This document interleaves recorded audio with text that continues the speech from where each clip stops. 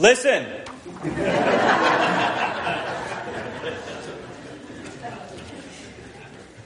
All right. So, now that I have your attention, whenever I was growing up, I grew up in a non-Christian family.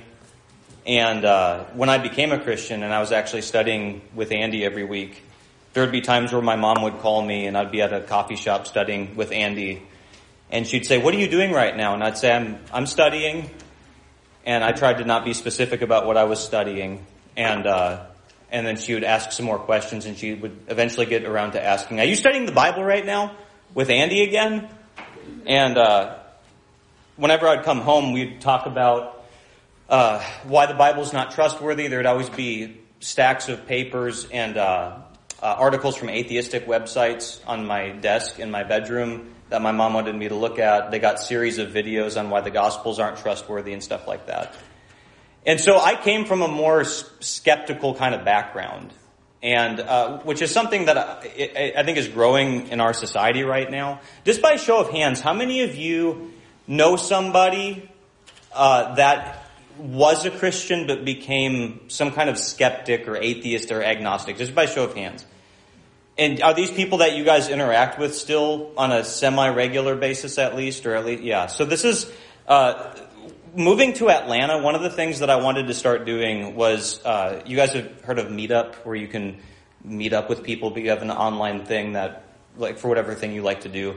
So I created a Atlanta Atheist and Skeptics Meetup Bible Study.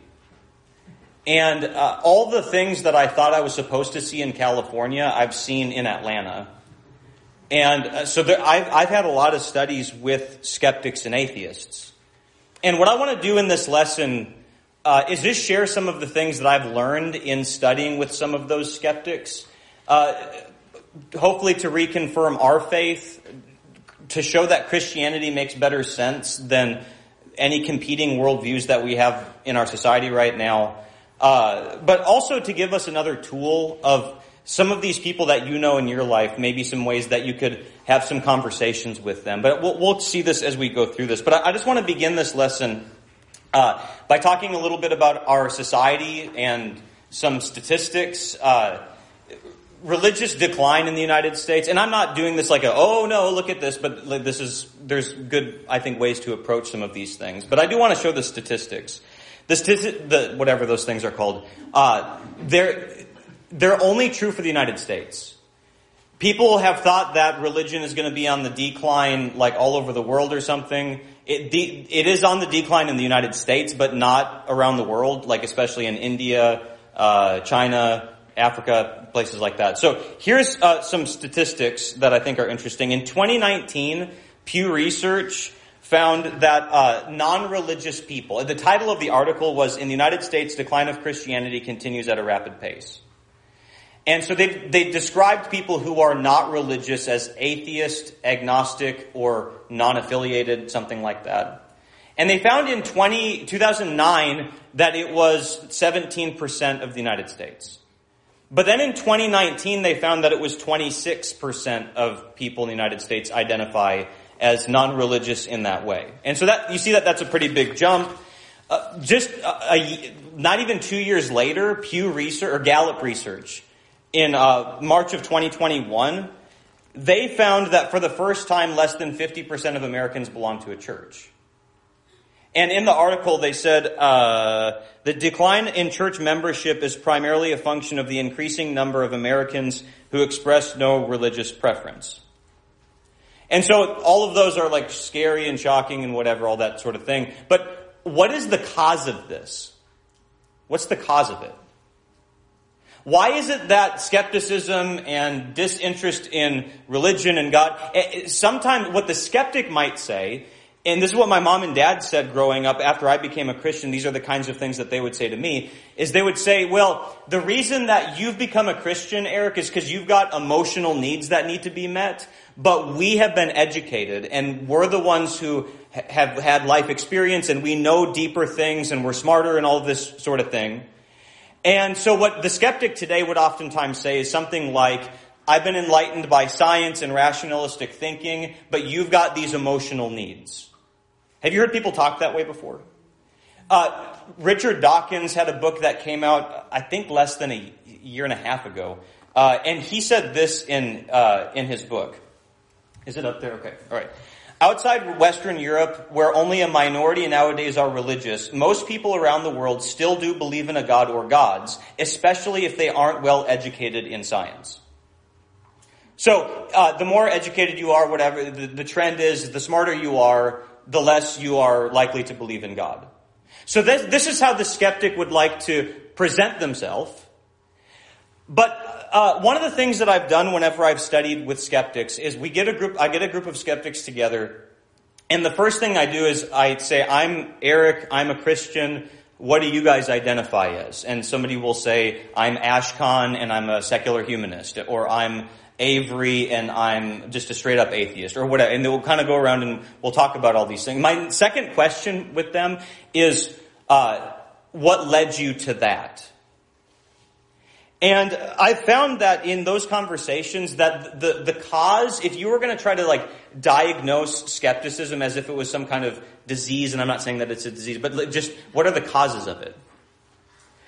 In my experience in talking with skeptics, and even in my family background, it's not because of enlightened rationalistic thinking. Oftentimes it's actually an emotional reaction to something. And so here's one quote that would show this.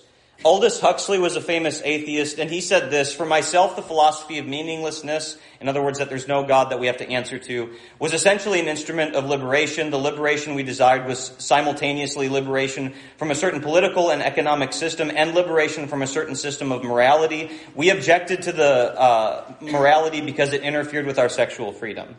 So at least with this guy, I don't know how many people he represents, but I think he represents some, said that the reason that I was interested in disassociating myself from God or this idea of a creator that we have to answer to is that there were certain things that in my will I wanted to do. And with some of the skeptics that I've known that actually were Christians that became skeptics, I've asked them before, okay, we can talk about the reliability of the Bible, all these things that you're throwing at me right now, but please answer this question first. Is there something that the Bible taught you that you didn't want to do, or things that it told you to give up that you didn't want to have to give up? And then there's always a conversation when I ask that question that goes down that path.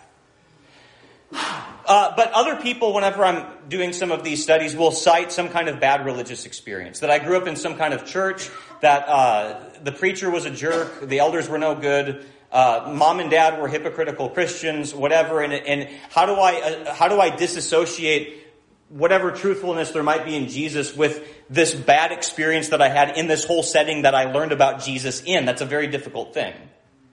There's another reason is that it's more accepted in our society today. This is one of the things that whenever I've studied with the skeptics before, they've said, well, I feel like I can be more open about these things now because our society's generally more okay with this. And there's a lot of other things to say. I mean, try living in the 1500s and being an atheist and open about it. It's not going to happen. And so our society's more open to these things. And so perhaps because of the time in which we live, that's one of the reasons for that as well. More peer pressure. If you want to be a really smart biologist and get a biology degree or whatever, do you suppose everybody in your cohort are going to look up to you if you're open about being a Christian? There's a lot of peer pressure involved with this. And so here's my question then. If one of I think the main reason for skepticism is rooted in some kind of an emotional thing. I want to do this, and I don't want anybody to tell me that I can't do that. Or I had this really bad experience, or I feel some peer pressure towards these things. And there's other reasons that we could list out here, but for the sake of time, I'm just going to do those ones. How do you reason with a skeptic in our society? Whenever I first started doing these skeptic studies, the first thing that I would do is try to come with evidence for the resurrection or give evidence on why we should trust the Bible or logical arguments for the existence of God, and it just went nowhere. Because if somebody's heart and will doesn't want to believe something, do you think objective arguments are going to be what's going to resonate with them? Because what's happening is they've got emotional barriers to belief. So what I've started doing now in these studies is I've been trying to help them understand why Christianity makes emotional sense. Which doesn't prove Christianity to be true, but it at least removes the emotional barriers. So what we do is I've taken different human needs that everybody would agree that we have a need for, and I'm going to do 3 of them in this lesson. I wanted to do 4, but I'm going to do some of that tomorrow night. We do a series of like 5 or 6 or 7 studies where we take some human need, and I've read a bunch of skeptics and atheists, and I'm taking quotes that will accurately represent their worldview, and then we deconstruct that and show how Christianity actually offers the resources to give you the thing that you know you need. Would Jesus ever appeal to people that if you want freedom, then you need to abide in my word, and then you'll know the truth, and the truth will set you free? Or in John chapter 10, when Jesus would talk about how he came to give life and give it abundantly, would he ever appeal to people based on the deep longings that you have within you? The woman at the well, I'll give you this living water and you'll never be thirsty again. He would talk to people about these deep needs that they had and reason with people about these things.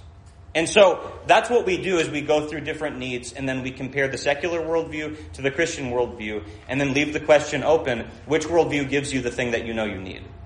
Does that make sense? All right, so the first need that we're going to talk about in this lesson anyways is our need for meaning. Meaning is something that everybody would want to have some sense of. Why am I here? So you look back to your origins. Why am I here to begin with? And then you also, meaning has something to do about forward thinking. What's going to be left after I die? Is there going to be some lasting thing that I've accomplished or something like that? What do you think that the skeptic would say they try to find their meaning in? Or how would they go about trying to find their meaning? And this is one of the quotes that I bring up with skeptics, and they like this quote. I'm not trying to straw man anything here. But Adam Rutherford has got a pretty famous podcast. He's from Great Britain. You'll see why in just a moment. But he says this: a meaningless universe does not mean we live our lives without purpose. I'm an atheist, but I try to live my life replete with purpose. Be kind, learn and discover as much as you can. Share that knowledge, relieve suffering when you can. Have tons of tonnes of fun. That's why it's not pointless. Have you ever, the skeptics that you know, have you heard them talk in this way? That I don't need to believe in some kind of transcendent God. It's a meaningless universe in the sense that there's no God that's given us meaning. I get to create my own meaning for myself, but there's no God to whom I have to answer one day. And you say, well, what are some of the things that you try to find meaning in life? Well, you try to have tonnes of fun. You try to share things that you've learned with other people, relieve suffering. This is pretty, I think, accurate to how people think today. So, and whenever I do these studies, I'm really stripping out a lot of quotes that I show that we discuss in these studies. But if you were to try to deconstruct what's wrong with this approach, why is it that in this life that we live, that approach will not work? Well, just look at this quote again and think about all the things that he says he finds meaning in. And ask yourself this question: what kind of person can find meaning in life in those things? Can the majority of the world population say that that's their meaning in life? Can you imagine going to somebody in Sierra Leone? Or can you go to a slave in the United States in the 1700s and say, I know life is really hard, but this is how you find meaning in life. Have tons of fun, relieve suffering. I know you're the one suffering, but try to relieve it.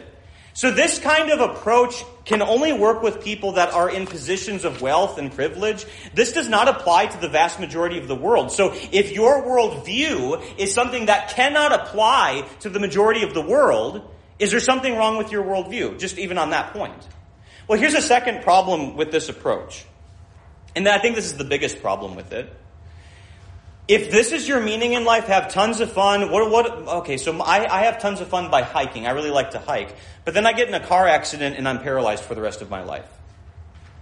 Do you see how fragile it is to try to derive meaning in life from something in a world that's transient? If I make my wife and 4 children my meaning in life, one accident can take away my meaning in life. And so it's very fragile. What if I make my job or my career my meaning in life? Well, I could get fired for all kinds of different reasons. I try to write a book or something like that, and I try to invest in the stock market. But then you're putting all of your eggs in a very fragile basket because this world is prone to decay. So those are some problems with that. So what would then be the biblical worldview on this? Well, there's a couple things to say about this. Is number one, we're made in God's image.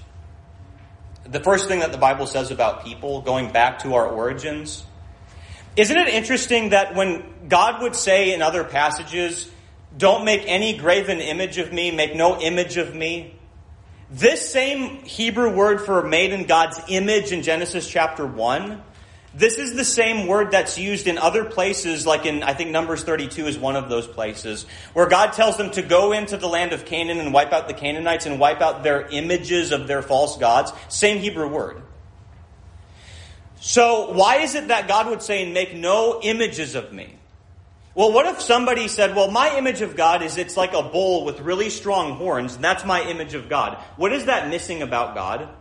He can also be like a lamb, and he can be merciful and gentle and kind and meek. And so if I take one image that's unchanging and I say, this is God to me, I'm leaving out a lot of other things because he has a personality that can change in his emotions and things like this. What's the one thing that God made that can adequately be an image of him?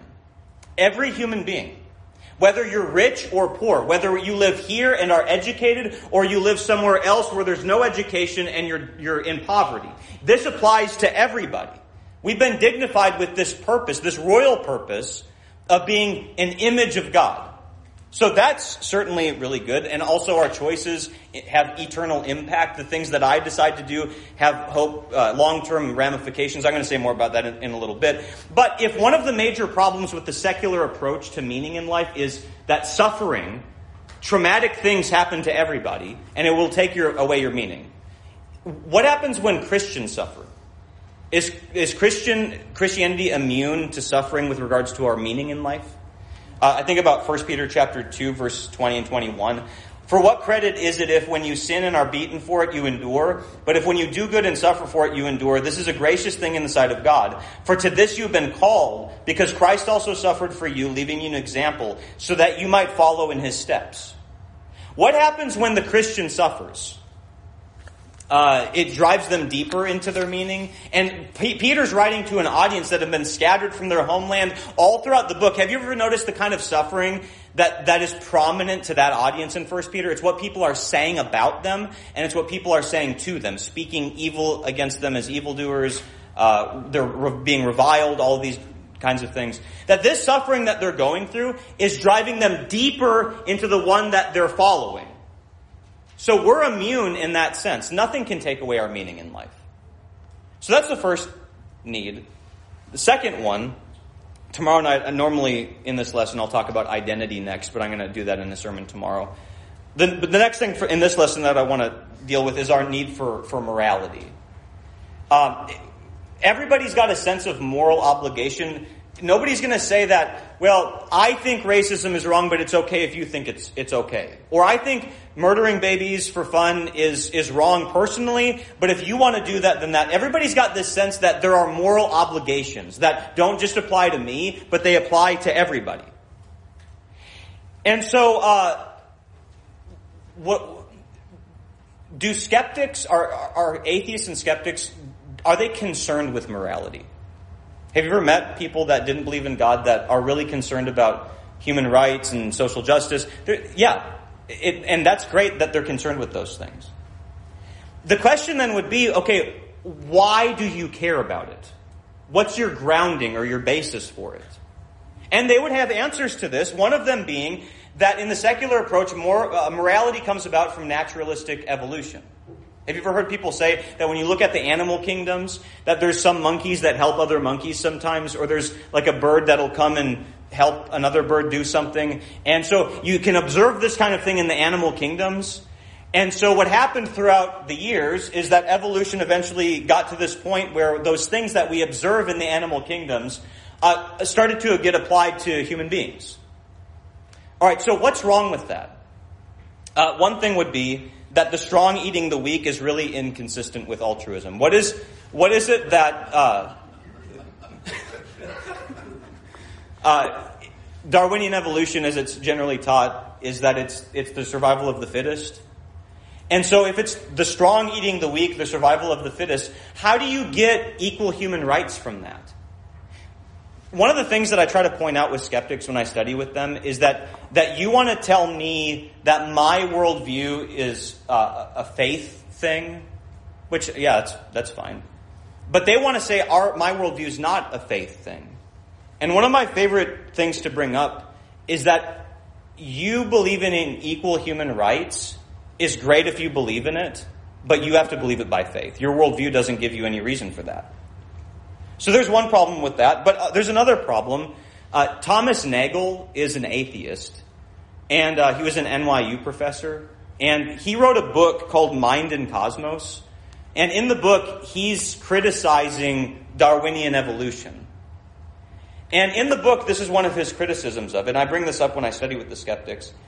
If evolutionary biology is a physical theory, as it is generally taken to be, then it cannot account for the appearance of consciousness and of other phenomena that are not physically reducible, one of those being value judgments and morality.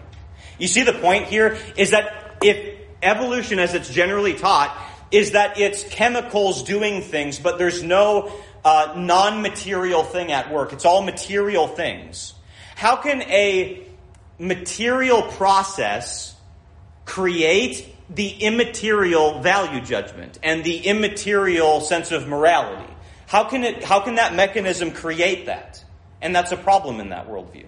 All right, so that's the first approach that a skeptic might have. By the way, as we go through this, my point in this lesson is not that you need to go read all these people and know all these things, but do these things create some helpful talking points? Good questions to ask. How do you find meaning in life?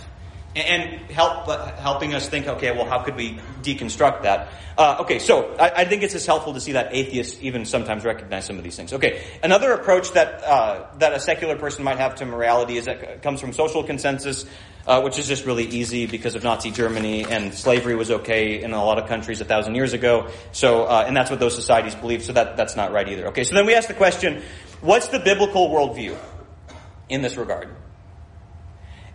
As soon as you start to suggest, in the world that we live in right now, that Christianity has better things to say about morality, do you suppose a skeptic might laugh about that? Like, I remember my bad religious experiences where there were people that had what I like to call unauthorized attitudes in the church that I grew up in or whatever. And they were jerks and they were mean and they were backbiters. Don't tell me that Christianity has got something better about morality than any other worldview. My argument is not that Christians are always going to be more moral people, or at least people that claim to be Christians will be more moral. My argument is that Christianity has better resources to be concerned with morality. Whoever you are, whether you're a skeptic or a Christian, will everybody live totally consistently with their worldview? No. The skeptic doesn't live consistent with their worldview by being concerned with equal human rights. So that's a problem with everybody, no matter what their worldview is. Okay, so what is it that Christianity offers that at least gives us a better sense of why we should be concerned with morality? Okay, so look at this clicatizer. It's made by Logi or something. I like these ones. More churches are switching to these ones rather than the old ones that were like smaller. This is a nice one. So let's say that, okay, I got some nails on my deck, some screws on my deck that are coming up. What if I went to all the nails and I started hitting the nails down with this clicatizer? And then it breaks and it shatters, and I call Logi and I say, you guys make terrible hammers. You make terrible clicatizers. And they go, what were you doing with it? Well, I was using it to pound the nails. It looks strong and all that. That's not why we made it. You can't give any value judgment about whether somebody's good or bad unless you know why they're here. How can you assess if something's good or bad if you don't even know what it's there for? So one of the things that God has given us, again, a clear sense of purpose, that we're made in God's image. Which means that if we're made in God's image, our sense of morality flows from God's character. Where does morality come from for the Christian? We are holy because He's holy. We love others because He first loved us. We forgive others because He first forgave us. I'm moving to Bowling Green and that'll be okay. Sorry if you're from there. But you see the point, though, that our sense of morality doesn't come just because God willy-nilly said this over that, but it comes from an imitation of His character. All right. So Christianity has got a better sense of why we should be concerned with morality. Again, I'm glad when the skeptic is concerned with those things, but their worldview does have some poverty problems with regards to why they should care about it. All right. Here's a third need. Is our need for hope. Everybody lives their present life in regards to what they think about the future. And if you think that the future is going to be really bright, then you're going to have a good outlook on things. If you don't think the future is going to be too good, then you're going to be really concerned about that. No worldview is really worth its immaterial weight if it doesn't have good answers for what happens when we die, though. That's the question of hope. And do you think our society is doing a good job of instilling hope right now? We've got, there's more and more people that are not having kids. More people want to have dogs. And then they talk about dogs being their children. I'm sorry. It's just a weird thing. I don't know. The suicide rate has been going up. Dystopian novels, all that sort of thing. So bad. Our society is not doing a good job of instilling hope. But it's something that we all know that we need. But if you were to ask a skeptic person, what's your basis of finding hope? What's it in? These are some of the answers that people might say. Number one is that you hope that you leave the world a better place. Have you ever heard people talk that way? That I hope that when I die, I'll be able to leave the world a better place. I can make some kind of difference. And maybe you will. Maybe there'll be some contribution that you make. But at the same time, there's kings that we know existed only because we found like a little rock that had his name inscribed in it, but we don't know anything else about the guy. But there's a lot of people that feel like they haven't had any kind of cause to live. They wonder what they're going to leave behind after they die. And so they get involved in all kinds of different sorts of movements and things like this. And Ecclesiastes chapter 1 verse 15 says, what is crooked cannot be made straight, and what is lacking cannot be counted. There are some things in this life that will never ever be fixed. And I'm glad that you see that it's a problem. And there's some people that might not see that that's a problem. And so you're good in seeing that that's a problem. But at the same time, there are things that will never ever be fixed. But let's just say for a moment that you could fix it. Let's say that you want to end poverty or world hunger or something. And if you want to make some contributions to those things, I'm not saying that any of that's bad. Let's say that you really make a dramatic difference. Imagine for a moment that you're on an airplane and the airplane is coasting. So it's got like a peaceful coast to its eventual crash. And so in this peaceful 7 minutes before you crash, you go to the bathroom in the airplane and you open like the little door that's hard to get into. And when you close it, you know how the light's supposed to go on? You close it and the light doesn't go on.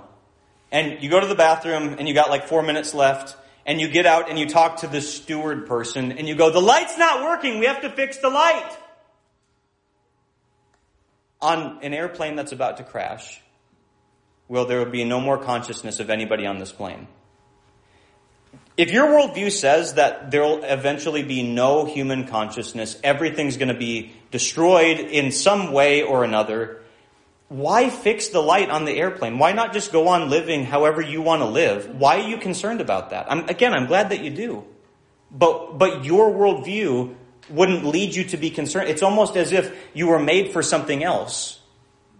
That's one approach that somebody would say, is that they hope that they can leave the world a better place. But other people would also say that you accept death as a natural part of life and you learn to embrace it. I recently read a book by a woman named Catherine Osmond, and she's an atheist who wrote a book called Grace Without God.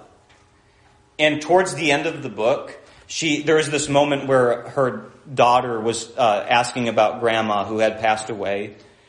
And she had this kind of like soliloquy kind of moment where she was thinking to herself, what do I say to my daughter? Because the daughter had said, is grandma kind of like X, Y, or Z, whatever the answer was? And it was kind of this belief in an afterlife where there's consciousness and stuff like this. And so the mom had this moment where she tried to think about how to answer her kid. And this is part of what she said to herself that she couldn't bring to say to her kid, even in this book. She said this to herself: our bodies decompose, falling back into the earth, merging with all the other matter that makes up our planet. In the future, our decomposed bodies might provide nutrients to the trees. Someone might hang a tree from one of those, hang a swing from one of those trees, or sit beneath the shade of its leafy branches, or make a painted horse from its wood. All right, so I got a 6-year-old, and let's say that somebody that we know and love passes away. And my son says, so what happened to him? Well, his ashes are going to be spread under some dirt someday, and that could feed a tree, and you might be able to swing on that tree one day. What if somebody makes a baseball bat with that same tree and kills somebody with the baseball bat? Do you almost have to just deaden certain things that are intuitively true about us to be okay with that worldview? The Bible teaches that death is an enemy, but after death that we've got something better waiting for us. But have you, and we'll say more about that in just a second, but this idea is becoming more and more prominent in our society right now. You know, there was one state recently that allowed people to use their ashes to help plant trees, actually. And so there's people that are really trying to find some sense of meaning in this. Now, what is the biblical alternative to that?